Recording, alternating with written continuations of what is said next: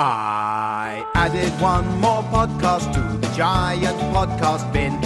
Now you have plucked that podcast out and started listening. I took my microphone and found some human folk. Then I recorded all the noises while we spoke. My name is Adam Buxton, I'm a man. I want you to enjoy this, that's the plan. Hey, Adam Buxton here, reporting from the county of Norfolk in the east of the United Kingdom. It's a grey afternoon in late November 2019. Light grey, flat light, very still. It's one of those days that feels a bit like you're on a sound stage. I don't know if you've ever been on a sound stage for a big feature film, but I have. So I've been in quite a few feature films. Big feature films, and this is what it's like. Weird and still. Listen to how still it is. Not even any Tweety birds. It's quite post-apocalyptic. You can hear the cars roaring away in the background. My best dog friend Rosie is up ahead, but she doesn't make much noise, do you, Rose? No, I don't really like noise, barking, that kind of thing. It's one of the reasons that we get on, I think. Obviously, I'm fine with barking in principle. I believe in free speech, but I don't like inside barking. You know what I mean? I know exactly what you mean. I don't really do barking unless I'm outside the house and everyone's forgotten, in which case I do a bark to indicate that I'd like to be let in. Totally fair enough. And then sometimes you do mystery barks. I do, yes, I do those at ghosts and malevolent entities. 10 titties, did you say? Entities. Right, so. Anyway, Rose, you go ahead. Have a good scamper. I'm going to tell the podcats about podcast 111, which features a rambly conversation with Nicky, lyricist, bassist, and occasional vocalist with the Welsh alternative rock band Manic Street Preachers. Nicky facts. Nicky went to school at Oakdale Comprehensive School in Caerphilly County, Wales, which was where he met his future bandmates James Dean Bradfield, Sean Moore, and Richie Edwards. The Manic Street Preachers formed in 1986, and by the time their first single, Suicide Alley, was released in 1988, their politically charged punk sound was already defiantly out of step with a musical landscape dominated by genres like acid house, shoegaze, dream pop, grebo, baggy, wongle, douchecore, smelly pop, and goink.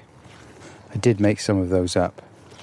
The band quickly built up a fiercely loyal following, releasing 3 albums, Generation Terrorists, Gold Against the Soul, and The Holy Bible, before tragedy struck in 1995 when the band's main lyricist, Richie Edwards, disappeared following bouts of depression and self-harm.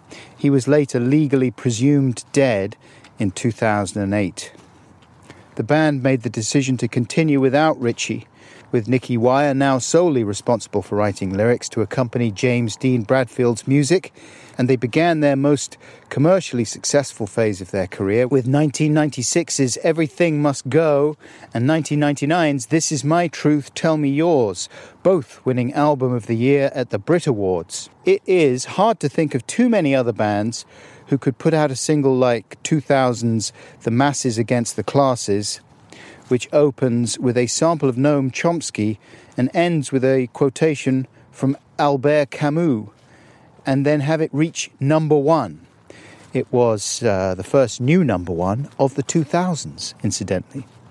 Throughout the rise of the Manic Street Preachers in the 90s, Nicky acquired a reputation for giving frank and sometimes controversial interviews and making outrageous statements, some of which Nicky has come to regret. I've posted a link to an NME compilation of some of his choicest pronouncements in the description of this podcast. And we discussed them a little bit as well in our conversation, which was recorded about this time last year, actually, 2018, in a London hotel room. Nicky was in London performing promotional duties for the band's last album, Resistance is Futile. There was a bit of Bowie chat, We talked about good times and bad times in the Manics. We talked about hotels. I wanged on a little bit about the difficulties of bringing up children, and it was altogether a very enjoyable encounter. So, with Nicky Wire, here we go. Ramble chat, let's have a ramble chat. We'll focus first on this, then concentrate on that. Come on, let's chew the fat and have a ramble chat. Put on your conversation coat and find your talking hat. Yes, yes, yes.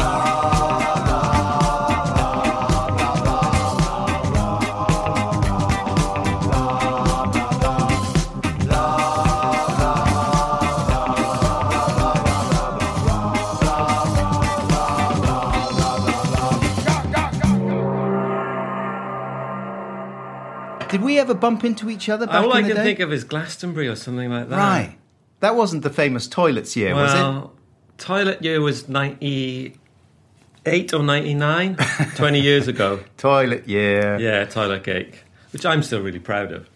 That Which I I had my never own quite toilet. understood at the time. Like, what was it? It was a Was it particular real? I was a Howard Hughes phase of my life, which still hovers around me, of germs and stuff. And when we did the famous build a bypass over this shithole, Glastonbury in 94. That was something that you said on stage. Yes. Just to be kind of wind people up. Yeah.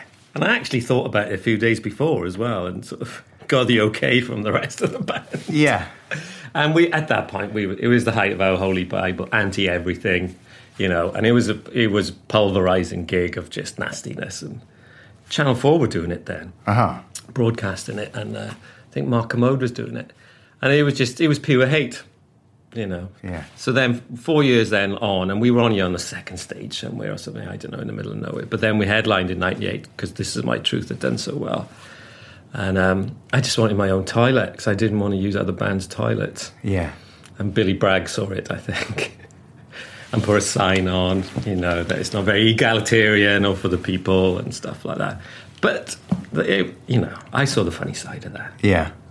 Oh, I did say, fuck off, you big nose cunt, on stage. But we've met loads of times since. And it was pre-banter. Yeah. And even in the pre-social media days, it got some traction. It did.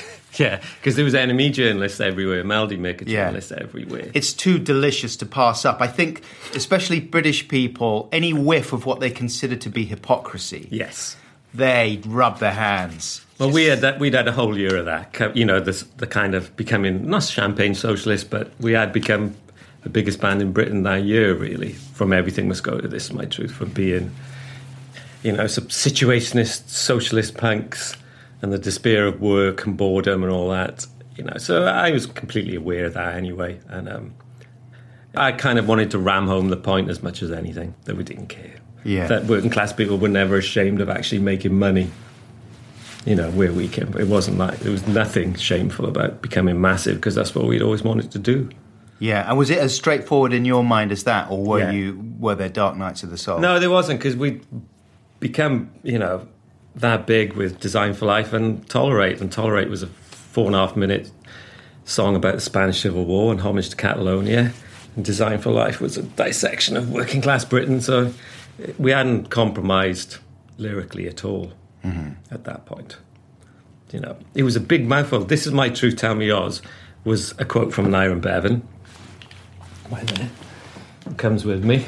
Oh, you got your little statue? Yes. Whoa, that's commitment. And to get that quote, it was an anniversary, and up in Tredegar, where he used to do the speeches at these stones on a mountain in Tredegar, which is bleak. It's right up the valleys. Yeah. It was fucking freezing. It was an anniversary, and they were replaying his speeches with a bit of a really bad light show. And my brother took me up, and these old speeches were bellowing out of a crap PA, and This Is My Truth, Tell Me Yours came out, which is one of the things he used to say quite a lot. So, the kind of inception of that album was as working class as you could get, really. Yeah. On top of Tredegar Mountain. So I should explain further that Nicky has pointed to a small statue. It's about 7 inches high of Nye Bevan. You got it from like a Labour gift shop. Yeah, something like that, where they do the grogs. No, it's with an in-house studio. It comes on tour with us, and it's just a little nod. Sure. Were you there in 2000 at Glastonbury when Bowie was there? Oh, when you didn't do your interview with him? Yeah, when Big Regrets. Right. Yeah. Yeah, I read that. Which is a good regret to have, that you didn't interview him. Yeah, I never really... I wasn't there, no. No. Did you ever meet Bowie? James met him. Yeah. James just said he was completely magnetic. Yeah. And, you know, there's not many people you really you are nervous around. James was really said, could hardly speak. Yeah. And that was funny, because that period, it wasn't like... There wasn't quite as much awe for him around that time, was there? I think it was 95 when Bowie had just come back with that Eno collaboration, One Outside. Oh, yeah. The Nathan Adler Diaries, A Hypercycle. Part 1 of a promised series of concept albums about future art crime, which apparently, according to Eno, was one of their biggest regrets, that they never revisited. They said, that fell through the cracks a little bit, that one. We were always very fond of it. I was like, fucking hell, it didn't fall far enough through the cracks as far as I'm concerned. But some people really love it. No, I loved Buddha of Suburbia soundtrack. Yeah, there's great stuff on there. I really did like that. I mean, there's stuff to love on all of those records around there. And but it was a struggle to really be committed to being a fan of him at that point, if you know what I mean. Yeah. And it was likewise when we started off, around 88, the Beatles weren't. The Beatles had lost their cachet at that point. It wasn't until the anthology series and Britpop that all of a sudden the Beatles just came back massively as the biggest and greatest thing ever. And I'm hoping it happens to us. Yeah. We're going through our middle period of we'll have a period where we're semi-forgotten and then be rediscovered. If you wait long enough, it all comes round. Exactly. Yeah. That's what I always say at award shows. That's right. Maybe we've been in the same room at sort of Q Awards or something like that. But you were someone who I thought I'd better keep out of his way because he might hurt me. People always thought, particularly of me, I found it really quite embarrassing after a while for James and Sean, because we'd turn up at festivals and you could tell there was real enmity towards me and when Richie was around Richie, because we just slagged everything off with so much venom and hatred. Yeah. And because I was tall and I had a bass guitar, the people did really, avoid me big time. It still happens to this day. They don't quite, even if you say you really love something, I don't think they quite believe that I do. Uh-huh.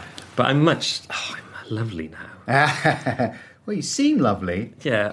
Back then there was some, I wonder how it would be amplified in today's... Yeah. Because it was, me and Richie were slightly unhinged. But everyone was against each other. Yeah. And then we got the Gallaghers, doing the same sort of thing. And I've talked about this before, but that as well was a kind of pre-internet freedom that they had. Yes. Of just being able to sound off and say all sorts of... And occasionally the NME would pick up on stuff that they thought was beyond the pale, if there was anything sort of homophobic that was said, Then there would be a scandal. And, of course, with Morrissey and all that sort of National Front disco-type stuff. And Madness gig. Remember the Union Jack? Yeah. So those stories were picked up on. Yeah. But even then, they remained something that people who were just into music were concerned with. Well, when Richie disappeared, when you think about it, now you'd imagine there'd be a sky helicopter searching or something, if you know what I mean. It just wasn't that era. It was, it was a news story, but it wasn't. You wonder how all those things would be treated now. I'm glad we grew up in the era. We were at the NME Awards once, and Liam just stands up and goes, "Come on, you cunts. Let's have it," or something along those lines. And him and James had a back and forth, but it was just, no one got offended by that at all. It was genuine fun back then. Right, okay. It was, total fun. I was never cut out for that kind of thing. Confrontation immediately makes my voice wobble. Yeah. So I couldn't have done that. So I'm always fascinated by people who can do that. Yeah. I'm always like, wow, is it really fun, or are you secretly going back and... I look back at it now thinking we were really brave, because I can't do it now at all. I would stay up all night panicking about it. I just don't have that inner strength or just careless nature that I did have then. It didn't matter at all. I don't think I ever had, once you meet people, there's never really any bad feeling. Well, I never felt it anyway. Yeah. I mean, that's the thing, isn't it? When you're in front of someone, it's a very, very different thing to reading stuff they've said or having it quoted to you. Yeah. And I've never had a physical fight with anyone. Have you not? No. Well, that's good. James has. Oh, yeah? I never, I never have, and I never want to. I was looking at some of your spicier quotes. Oh, Lord. I mean, they're good value. Some of them are just too far. Especially, what would you say was the most beyond the pale one? I'd rather not bring it up, but... Probably John Lennon. was pretty bad. Like Richie's Hitler slow dive one is pretty... we'll always hate slow dive more than Hitler. Oh. Which is so petty and tiny. It's not like slow dive were that big at the time. Slow dive. How could you get so... Well, there you have it. How could we get so exercised? worked up about something so pointless? Yeah. We did buy into ourselves at that point that that James and Sean would take care of the music and we would take care...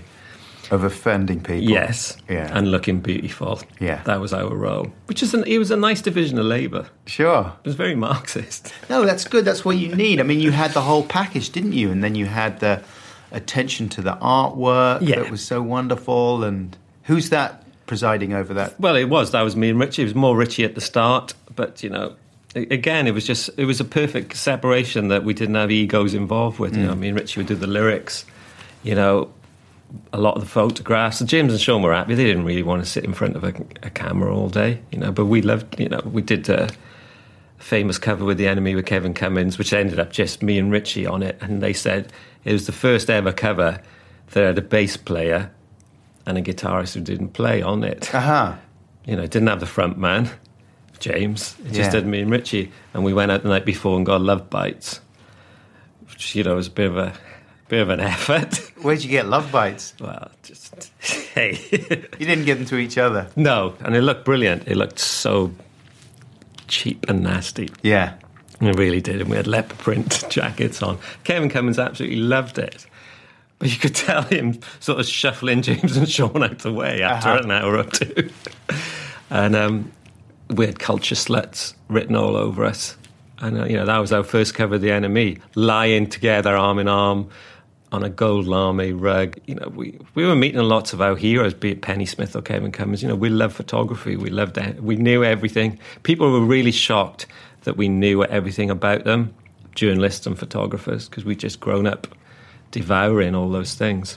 Were you art school boys? Well, no, me and Richie, I did politics in university and Richie did history. Right, okay. And he was super bright. Yeah. I was, at his coattails. He could have gone to Cambridge. He had 3 A's in his A-levels, but he couldn't be asked to go to Cambridge. I had 2 A's and a B, so I let the side down a bit. And then we both ended up in Swansea University then. And is that where you met? No, we both went to the same school. All four of us went to the same school. Did you? Right. Yes. James and myself have been in same school since we were 4. Whoa. And then Richie and Sean were a year above us. Yeah.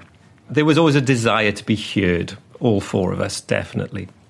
Myself, Richie, in a lyrical sense, and James, because James picked up a guitar at 14 and literally learned Exile on Main Street in a week. Wow.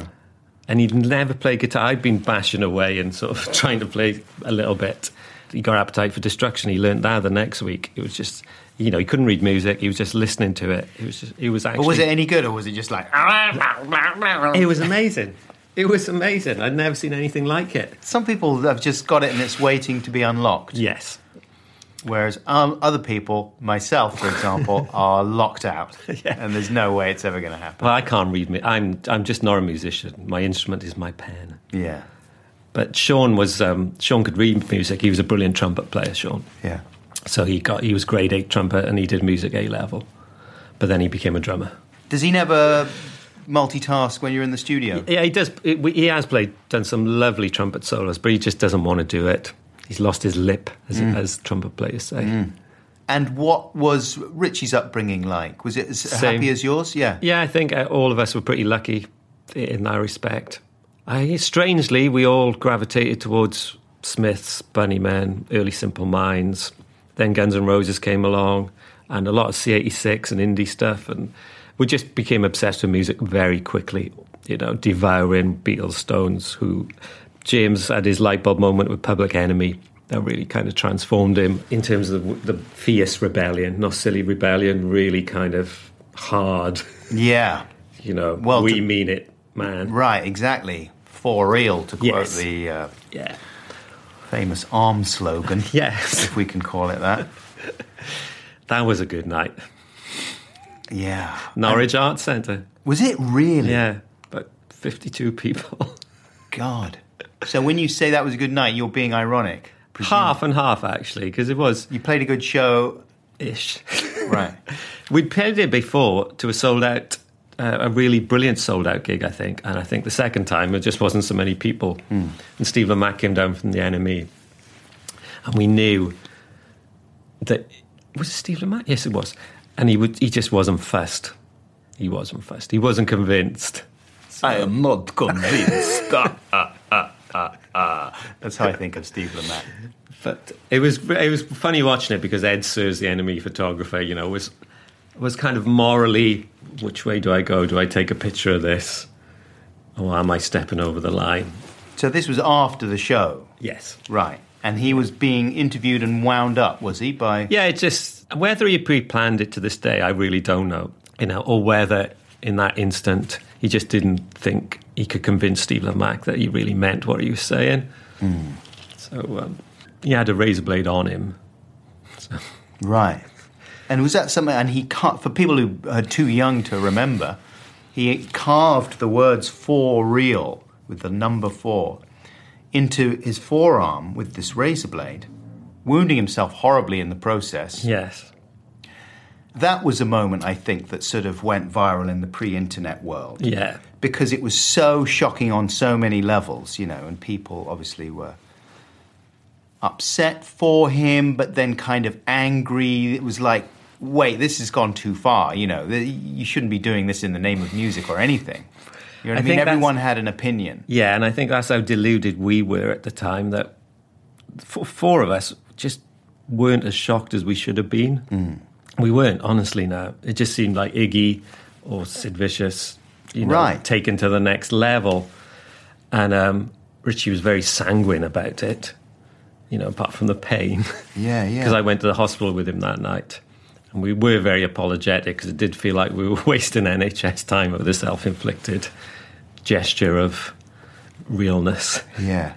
We just weren't big either.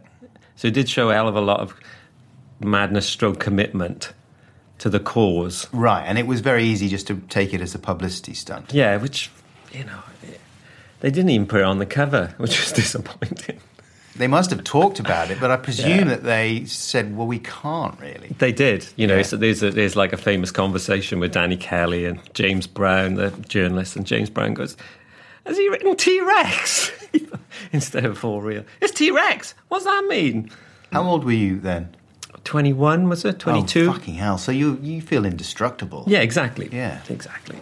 And we were, because we didn't have any... We were completely untouchable at that point. There was nothing like us, It was the height of baggy or shoegaze, and nothing... We didn't relate to anything or anyone. Even Suede was a year or two later, which there was a little bit of a kinship with. But there was a very different thing with them. It was just sort of sleazy glamour. Yeah. Whereas you were sort of so angry. Yes. So it was, we did feel completely engulfed in our own little bit of myth-making at that point. We wrote the myth and then we started to live it out in public, which was kind of intoxicating for a couple of years. And was Richie's disappearance the moment that you realised and woke up, or was it before then? The build-up to that year really had been, rather than myth-making, it became self-fulfilling prophecy and, just like an avalanche of despair and, making such a bleak record and then having to play it every night with the Holy Bible. And we still had moments of extreme levity because that's the way the four of us were, but it was getting hard work for everyone and people around us. I can't imagine it being much fun managing us. that point. And were there people around you in management or in your friends and family who were counselling you at all and saying, hey, watch out? Gone too far. Well, we were all everyone, we still got the same managers now. We're still on the same record label. And there's still a lot of faith and concern. Everyone, Richie had gone to the Priory. I don't know if that particularly helped, but, he was there. We did Reading as a 3-piece to pay the bill. Mm-hmm. We didn't really particularly want to do it, but that was a good gig. That was like a fucking badge of honour, just slaying the opposition. But it was an amazing show. But then, you get off stage and the reality comes back then. So, and we went to Thailand that year, did a famous piece with the Enemy. And that was just, I never quite recovered from that because it just turned out that we were gigantic there without knowing it. We turned out there's like 2,000 people at the airport waiting for us. And we're looking behind us thinking, is there someone big coming behind us? Yeah. It's huge, and they were just all mobbed everywhere we went. We did a signing and it lasted like 14 hours in this intense heat. And we were really fading there. And the gigs were just, the security were military police, hitting everyone. And it was just, that was a bad trip. Right, how long were you out there for? Oh, I felt like fucking weeks. It was probably only 5-6 days. Really? Two gigs. Where was the video for Motorcycle Emptiness? That was done in Japan in 92. Okay, right, yeah. Which was a similar moment, but where everything was brilliant. Again, we went there and we were just gigantic without realising it, and we were mobbed everywhere. But that was just like the most beautiful, eye-opening moment of a different culture that you'd never experienced, that we've still, to this day, that we've ever had. And we've been to Japan probably 20 times since. But that first trip was just awesome in the genuine sense of the word. I can still smell it now, those first gigs, because people used to say, oh, they'll be very polite at the gigs, but our gigs were just absolutely balmy, just thousands of screaming young kids and all dressed up like us with spray painted shirts. It's closest Beatlemania we've ever had. I did struggle with the food. I'm not the world's greatest traveller. Mm-hmm. I did live on McDonald's apple pie, I think, hot apple pie for the first tour. Not of any kind of, I hate that, but I was just pretty petrified. Again, my Howard Hughesy. Apart from my mother's cooking, I didn't eat much at that point. Right, worried about the raw fish. Yeah. James and Sean and Richie absolutely loved it. And to this day, it's their favourite. Yeah, it's all our favourite place on earth still. We stayed in the Lost in Translation Hotel. Oh, okay. Right, that's not the official name of it. It's not. The Sophia Coppola Hotel. Well, she definitely ripped off Motorcycle Emptiness video. Yeah, that's true, isn't it? Yes. That's a good point. When Richie's sat on there and the girl is looking out, it's just totally nicked it.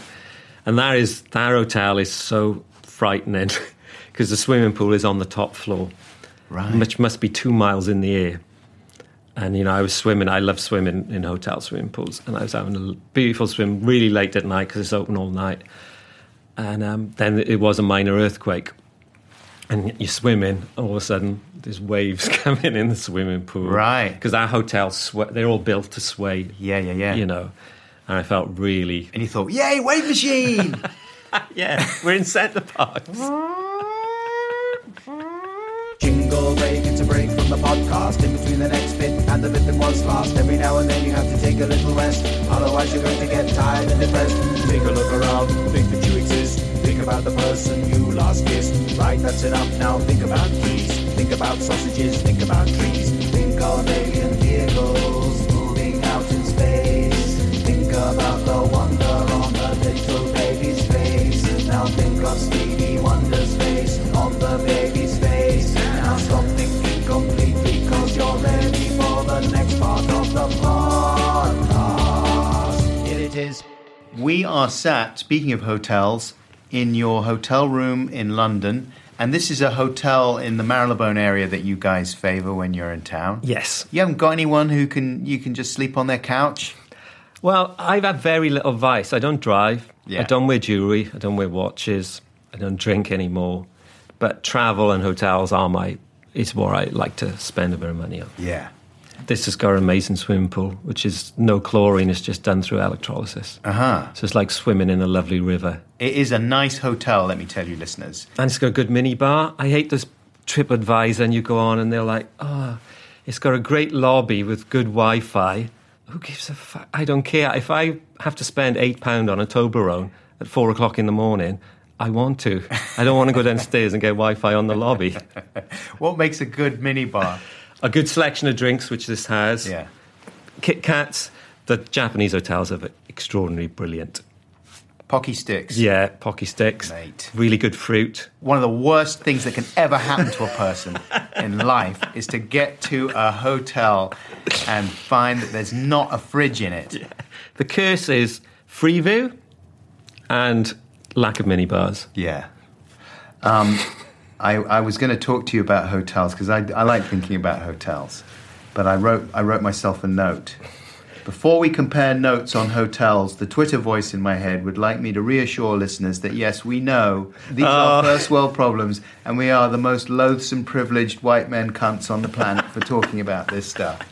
So there we go. We got that out. Yeah, well, that's the disclaimer. That is a fair point. But then, like I said, I don't have many vices. Yeah. I still live in Newport in South Wales. You've got kids, right? Yeah, 2. Yeah. How old are yours? 16 and 12. Oh, okay.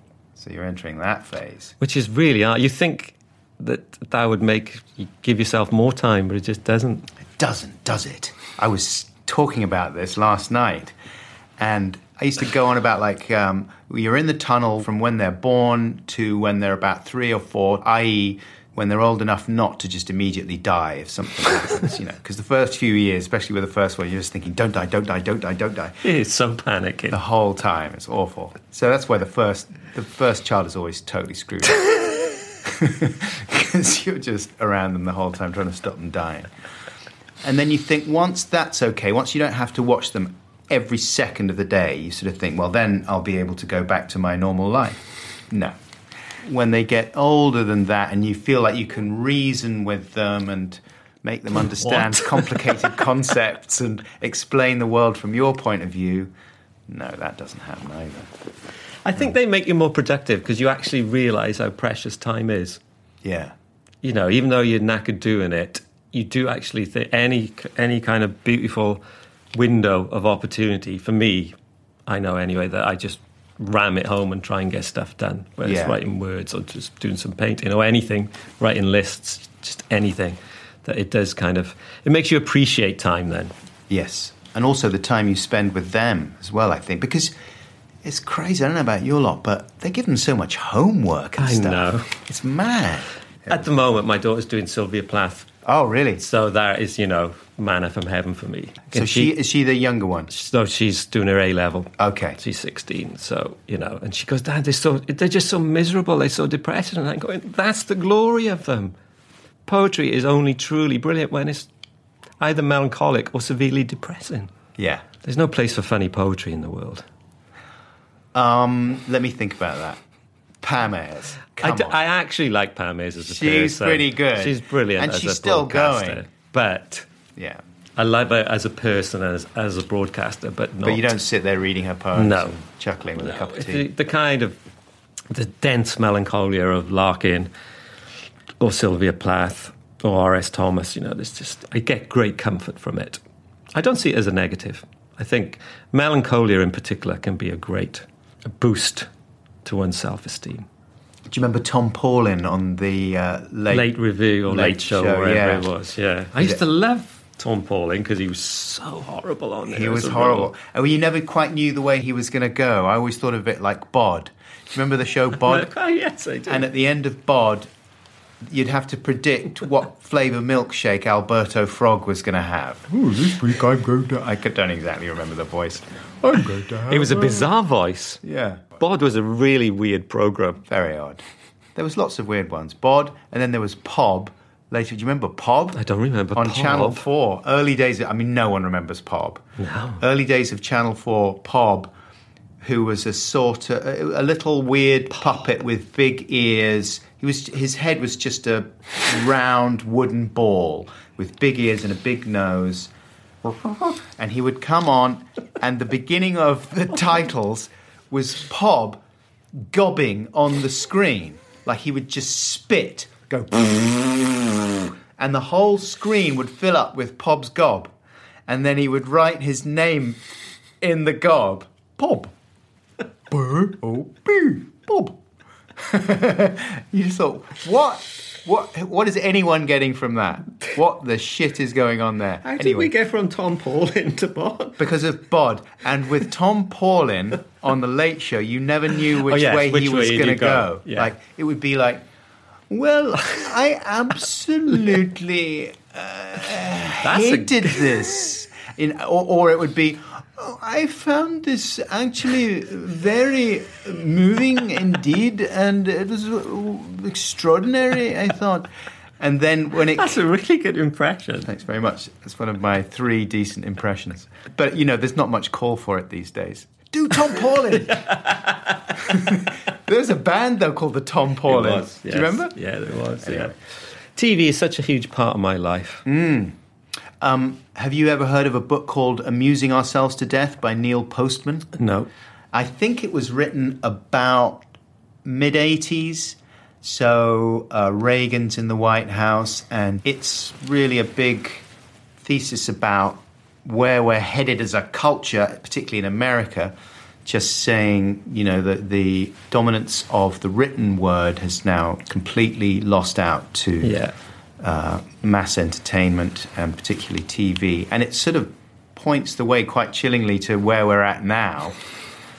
And he's just saying that discourse has been irreparably debased. Well, it's amazing, though. In Orwell's political language essay I was reading the other week, and his quote about political language has become so bad, there's better words than that, but it is just full of euphemism and vague promises, which couldn't be more prescient in terms of what political language has become. Right. On the one hand, you've got everyone just sort of hedging their bets, and then on the other hand, you got Donald Trump. Yeah. There's no precise detail anymore. Whether that ever worked, I don't know, but at least there were precise policies or precise detail, and everything has become a morass, really, of guesswork. Perhaps that's what it always was, but it feels like the facade has been lifted through digital anarchy, really. It certainly felt like there were proper goodies and baddies when we were growing up. It did. And now it's just a lot of grey people. It's just pick and mix. Yeah.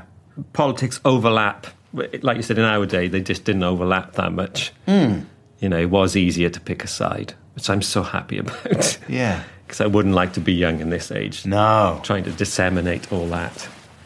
Right. Well, now, hence the shift to identity politics, I suppose. People define themselves and get worked up about how they identify before they get worked up about actually what's going on in the world. Yeah, and I think causal... Not that they don't care about what's going on in the world. No, not at all. But it becomes more about causes than overall society, I guess. Yeah. But I'd like to say I don't blame people, because I wouldn't know how to navigate, and lucky enough it was my main interest growing up. I used to bunk off school to watch the TUC Congress on BBC Two. Mate. I used to love doing stuff like that. I loved party conference season. I loved the Labour one. It was so mental. Yeah. Just people raging and shouting, kicking off. It was like watching the darts. It was just mental. And I devoured it. I just genuinely found it so interesting.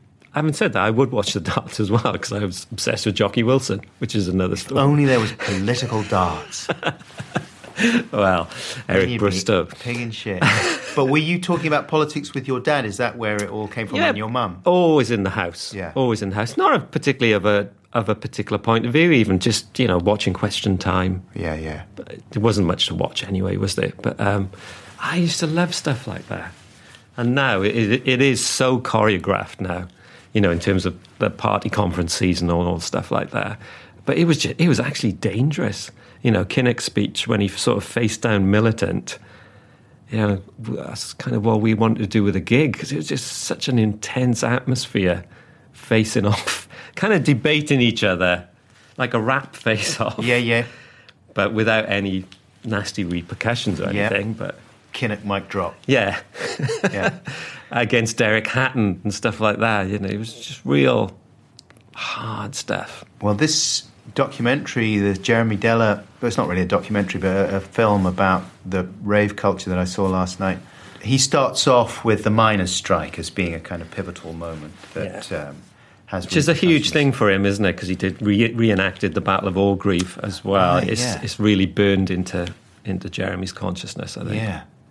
But holy shit, you're reminded of the level of violence then was just extraordinary. And you sort of think, well, okay, Britain used to be grim in the 70s and there was violence and riots and things then.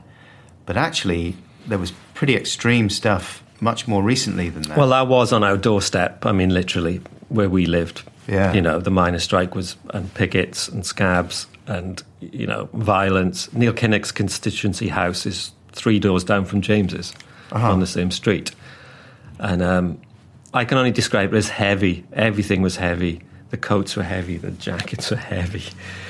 Donkey jackets, the blokes were heavy. They were hard blokes. You know, the police were heavy. Yeah. The atmosphere was heavy. It was just fucking heavy times. You know, and it was every day where we were in Blackwood in the, you know, right in the heart of the South Wales valleys. It was just where it was all going on. Our environment did form us a lot in that sense. And were there people that you knew who were... Yeah. You're right. And were there definite sort of lines drawn? I remember seeing some footage of some women sat round just hurling abuse at people who'd broken the picket lines when they were going home. And which stuff. was very rare. I think we were the last to go back, actually. And so the South Wales miners stayed out the longest because they were extremely militant. But yeah, if you were trying to cross the picket line and stuff like that, it was, you know... And it was a real sense of desperation mixed with a real sense of community and all those things. I remember thinking for the first time around that point that this is all just going to go. I remember it hitting me that, you know, they're not going to win and there's just going to be loads of miners in job centres trying to use computers with really huge hands. You know, mottled hands and, you know, hard-working hands and all those sort of things. It took us a long time in those areas because the reason people were there was because they were mines. You know, the reason Ebbw Vale or Tredegar or all the valleys, people went there because that's where the work was. So when it was gone, it was really going to be hard to replace any of the jobs. And you could feel it at that point. There was another classic Ritchie quote from where we lived. He said, if Blackwood was a museum, it would be full of rubble and shit. That was nice going home every week to see my mum and dad. Someone tapped you on the shoulder in the street and you're like, oh, God. Yeah. But it was a good quote. Yeah. It was meant in good humour. Sure. People could take a joke then. But it was, you know, we'd be walking up and down the high street at that point, sort of just post the miners' strike and everything, you know, dressed up as the New York Dolls, wearing eyeliner. And we did seem like aliens at that point. Did you get a lot of grief for that? I tap danced around it because lucky enough I was good at football and cricket and I was captain of the school football team, cricket and stuff. It was a weird dichotomy because everyone thought I was a girl. My nickname was Shirley because my hair was like Shirley Temple. But luckily I... Really, like ringlets? It was, kiss curls. Okay. Ringlets. Is that what they're called? I don't know.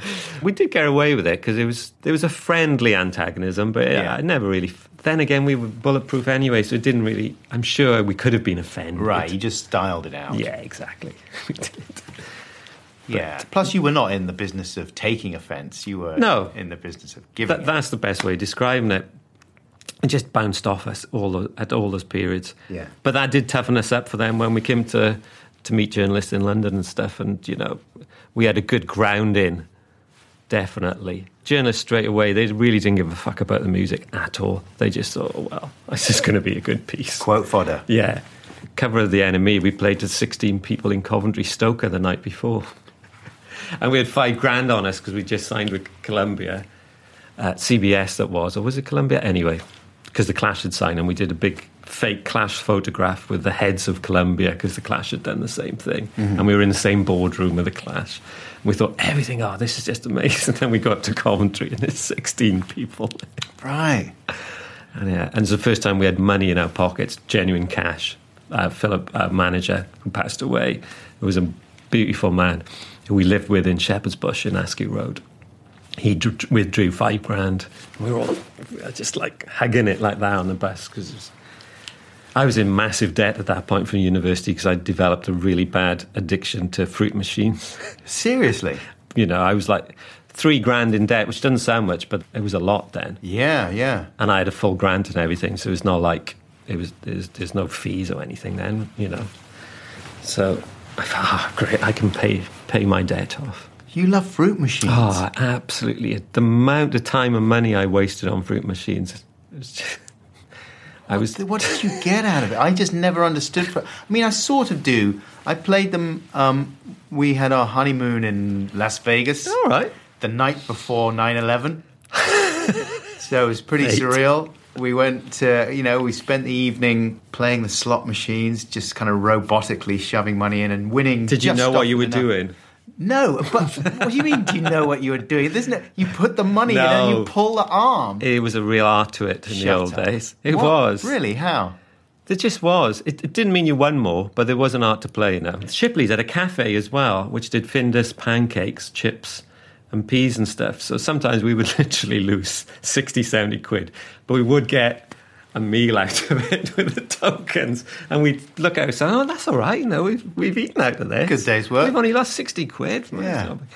But I did win the £200 jackpot on a ferry at Dover, Calais with a band. It was one of my finest moments, because it went... Yeah. And everyone started gathering around on the ferry. I bet they did. I was trying to gather up all these pound coins. Wow. It was magic. It is a good feeling when you win. I used to be big into betting as well. Really? Sky Bet. I used to love Sky Bet. But you managed to stop yourself before you got a serious addiction. Yeah. Yeah, he says. I had to redirect all my mail to James's house at one point because I didn't want my parents to know how much debt I was in. Oh, okay. Oh, man. That was one of the vices that I was never really that excited by. And I am tempted still to bet, but then you could do it. It's another thing that changed with phones. Is you used to be able to do Sky Bet just through the TV remote. So it was brilliant for me. I just do it there. But then you had to download an app, and they stopped the system, and you had to do it through a phone.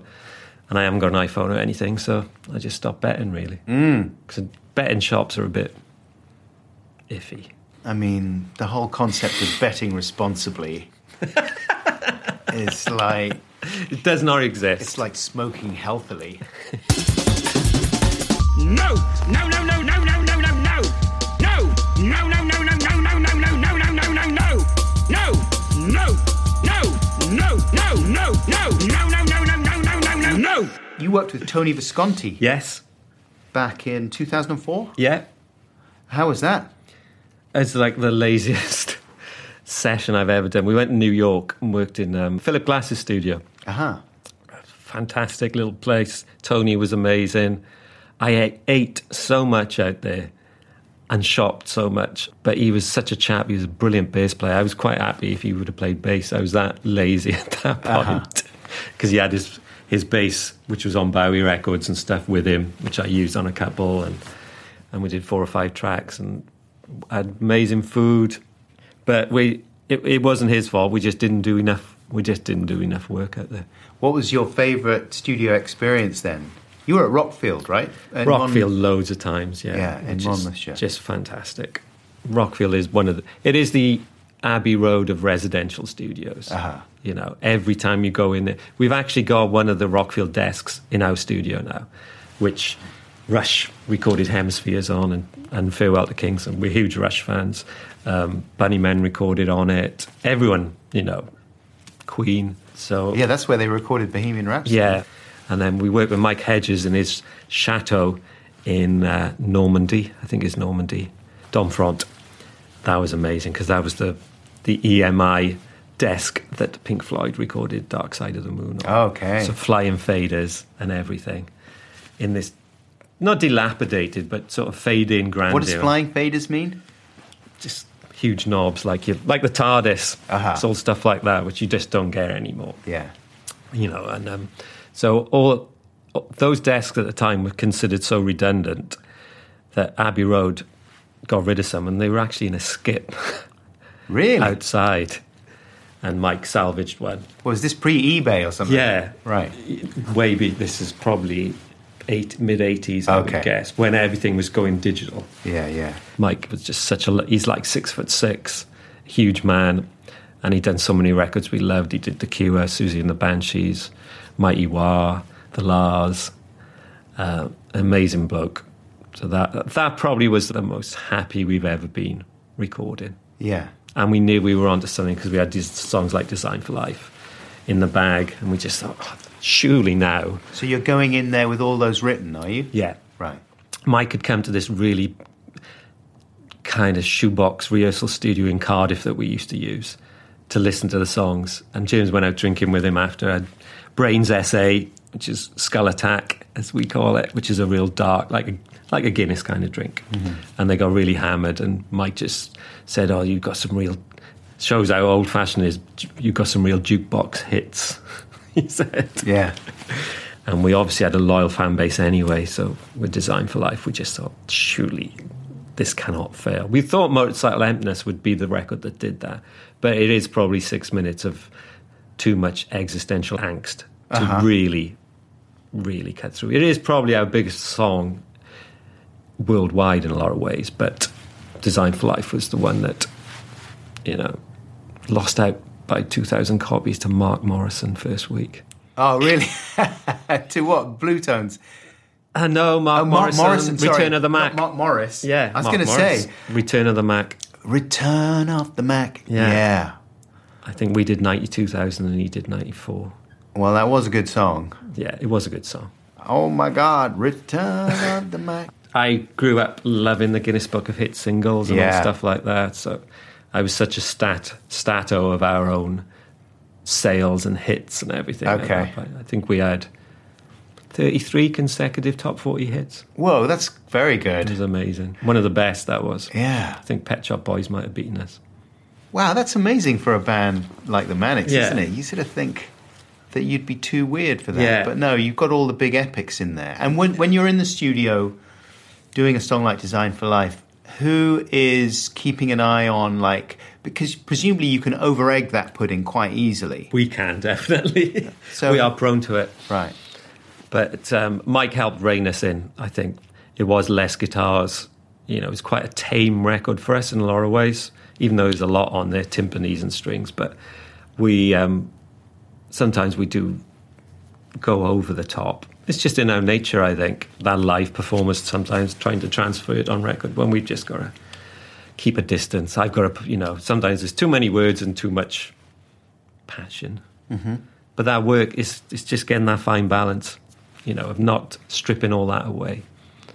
But at that point, James lived in a studio anyway. That was, he still would if he could probably, but he is pouring out with music all the time. And is the music that you really like similar? I like less and less music than I used to. Mm-hmm. It's a bit of a sad indictment on myself, but... Have you tried smoking weed? The only drugs I've ever taken, really, are when I've been in hospital or Nurofen Express. Right. I've never smoked a cigarette in my life. Have you not? No. I feel like the only organ that sort of functions vaguely well in my body is my brain. Right, okay, yeah. Because everything else does fall apart. Yeah. Well, it feels like it to me. And I'd like to keep that as, in good nick as I can, because it is a muscle after all. Is it? I was thinking about that the other day. It's not literally a muscle, is it? It must be a muscle in there. It's just a big old... What is it? It's a brain. Isn't a brain a specific thing? The mind is a muscle too. Is a brain an organ? That I don't know. It's got special status, doesn't it, the brain? The does. brain is just a brain. But it's not a muscle. You're not going to pick anything up with your brain.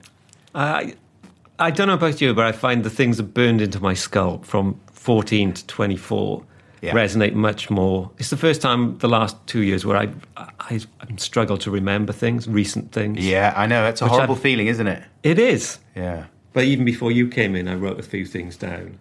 And also... Hairdressers, Nick Clegg.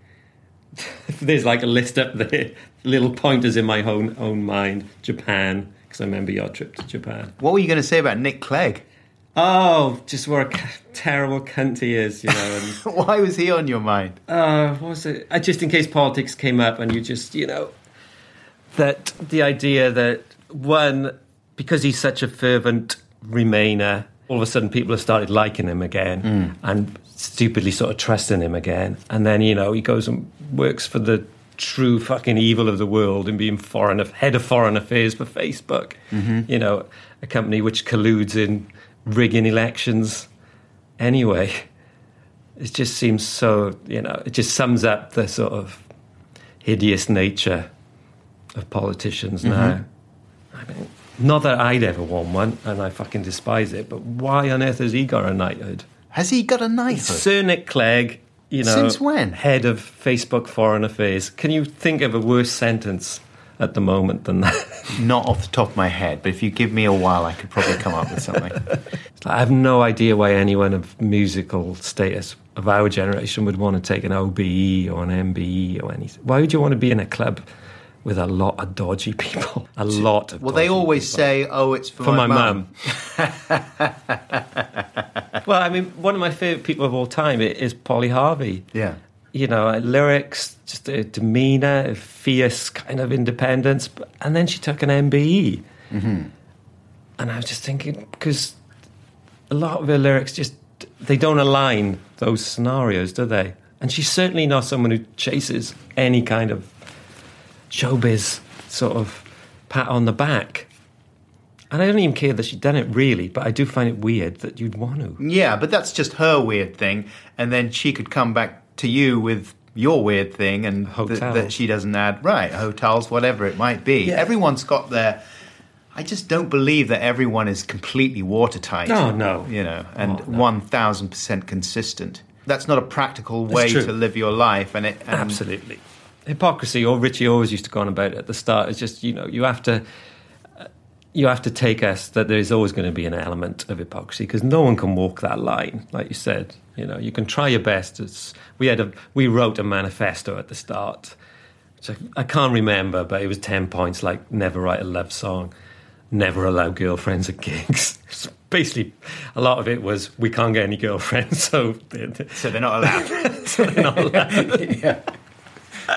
And it was lots of stuff like that, really. It's quite funny, but, you know, the old Leninist 5-year plans were never going to be a reality in the real world. Well, if there's one way to guarantee getting called a hypocrite at some point, it's to write a manifesto. Yes. The honours list, bowing down before the monarchy, it's just, I'd rather stab my eyeballs out with a pencil. I don't even hate them that much either. It's just not something I could do. It's not a personal thing. It's like an institutional thing, I think. Cynicism. Yeah. That's where we're at now. Like I was reading about, you know, when I was at art school, it was all about postmodernism. Yeah. Now is the most fun thing to read about, and it was all like, oh, this is great. We can do everything and just say it's ironic, and we'll deconstruct it, and wow, we're clever, and it's good because it means that we don't actually have to put quite as much work in, and this is win-win. But then that only takes you so far. Yeah, and then you know, did you ever read David Foster Wallace? Only via Richie. Right. Yeah. He was into him, was he? Yeah. And he was the first person I was aware of that suddenly started saying, actually, where's all the irony leading to? Yeah. What are you left with once you've deconstructed everything? You've just dismantled everything and... We're left with now. Yeah. Segue. You're not left with Nout because I got you a present. All right. Now, don't get excited. This is really a shocking thing. Shocking. Yeah. I got you a chocolate advent calendar. I like that. And it's Hotel Chocolat. Yeah. And it's caramel. Caramel. Is that good? Yeah, that is brilliant. And I thought, Thank you, Adam. what would be decadent for a rock star? And I thought, a chocolate advent calendar, and you just eat them when you want. I don't know if you ever had advent calendars when you were little. I loved advent calendars. Yeah, It was so did I. so exciting. And you respected the doors, right? Yeah, absolutely. Yes, you I still respect get them the for my doors. kids. Right. Do they respect the doors? They do, yeah. Okay, good. We didn't have chocolate ones until quite late on. Yeah. But you don't have to respect those doors. I will respect them. Okay. Well, enjoy them. Got your mug, podcast mug. That'll be in the studio. Got your T-shirt. It's the nicest I like the T-shirt. T-shirt. It's a nice material. That's a nice colour as well. What else was on your list, by the way? I think we've probably got... And the more I find my voice, the more I hate the sound of it. Which is a brilliant quote from Riley Walker. Uh-huh. This American I just thought it was... I don't know why I've written that down. Do you hate the sound of your own voice? Oh, yes. God, you've got a lovely voice. Oh, that's nice of you. No, you have. I get fucking sick of it. No, it's a nice voice. That's very kind. I like voices anyway, because I love listening to like cricket commentary and stuff like that when I was young. I love the radio. I mean, I listen to more radio than TV now because it's still focused and it's still, you know, the amount of Radio 4 I listen to and the archives on Radio 4 on the iPlayer, or Sounds as it's now fucking called. Why has that changed? What was wrong with the radio iPlayer? Why have we got to download something new called Sounds? So it's not just BBC stuff that you're going to get through Sounds? Isn't it? No, I think you're going to be... It's like a portal that will enable you to access all kinds of stuff. I don't You're back at the party last night. It's a portal that... It's a platform. It's a multi-platform portal hub that is going to aggregate content and ring-fence quite a lot of exciting new media across the other platforms in a very challenging and forward-thrusting... Robust. Yeah, robust way. Yeah. Robust. That is one of those words that people hear and they're like, oh, robust. I'm going to start saying robust. It's true. Whenever I say it, I always just think of a robot with big tits. That's my problem. All right, before we wrap up, going back to hotels, if you don't mind, are you a complainer? Never, no. Only afterwards. Right. I very rarely complain about anything, food or, you know, it's not my thing. Have you noticed in some modern hotels that it's all about smells now? And they have machines that pump out smells in the foyer and down the corridors. And sometimes it's overpowering. It is. Yeah, it's too perfumed. I don't mind a woody, fiery, cedarwood kind of smell. Sure. There's a hotel in Dublin called the Marion, which is absolutely gorgeous, which has that smell. Well, and it is a cedarwood fire, I think. But some are just pumping out, I don't know. It smells like... from the perfume freshener, shop. yeah. I fucking despise people who use air freshener. If your house isn't clean enough to have natural air, don't fucking coat it in something that should be done in a lavatory. Write a song about it. I'd come close.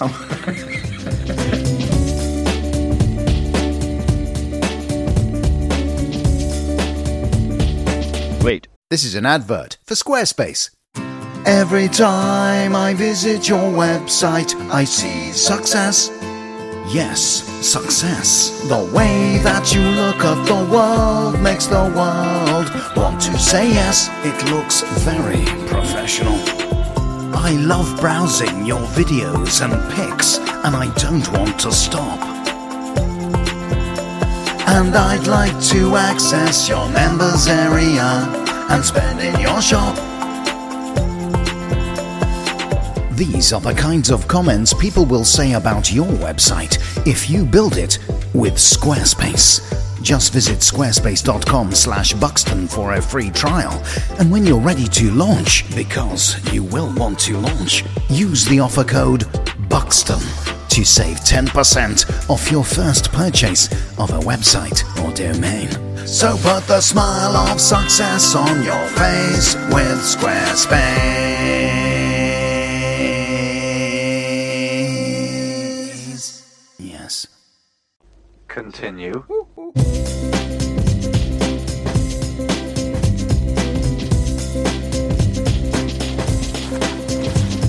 Pop, pop, pop, beep, beep, beep, beep, beep, beep, beep, beep, beep. Rosie! Rosie! Rosie, come here! Oh, look how obedient that super fast Whippet Poodle Cross is, racing towards me as soon as I call. Oh, mate. That is, talk about a bond. We have got an incredible bond, don't we, dog?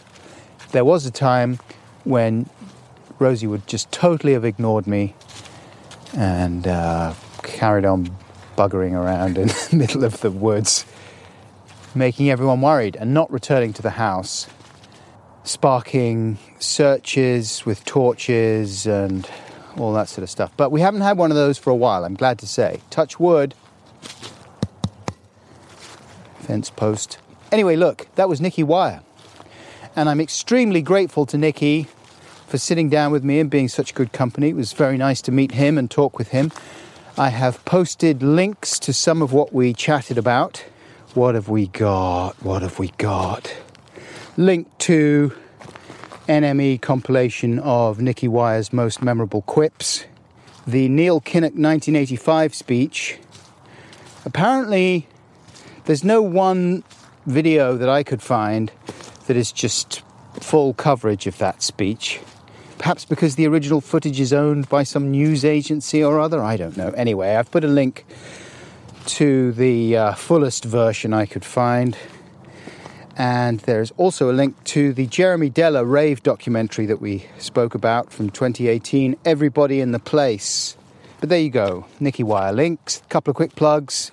I was on Sue Perkins's podcast, and we recorded that conversation a while back. Feels like the summer. Maybe it wasn't that long ago. Anyway, it was very nice to talk to Sue. I like her a lot. Hope that I'll get her on this podcast at some point. Link in the description. And I also recorded a small part for a new comedy drama audio series called Fugitives, written and performed by Max and Ivan, very talented, funny character comedians who I hadn't met before, but I'd seen some of their stuff, so it was nice to be able to do a little bit with them. And it was produced by Ben Walker of RHLSTP fame and Do the Right Thing fame. So anyway, some extra listening for you there if you wish. Rosie! It's getting all dark and grey, so I'm going to head home, make myself a giant cup of tea and carry on writing some timeless literature. Oh, I'll tell you one more thing. I saw Joe Cornish the other day and we recorded the Christmas podcast. It was good fun. Lovely to see Joe. He was in Norwich doing a talk at the UEA. After Joe did his talk, we went back to Castle Buckley's and we recorded the Christmas podcast. It was going to be our last opportunity to do so before the big day for various reasons. So we did it. But obviously we weren't able to include stuff that listeners had sent in, which was a shame, but there was nothing we could really do about it. We had a window, we had to take it, plus it just takes so long to get the contributions in and then go through them all, and there just wasn't the time this year. So I apologise for that, but I hope that you will enjoy the Christmas podcast nonetheless. But look, that's enough crapping on from me. Rosie, I think, has already chipped off home, and I'm going the same way. Thank you very much indeed to Seamus Murphy-Mitchell for production support on this episode. Thanks to Annika Meissen for conversation editing. Thanks once again to Nicky Wire. Thanks to you for listening. And until next time, we stand uncomfortably close in the packed podcast commuter train. Take very good care, and look, I'm going to say it. I love you. Okay? Bye!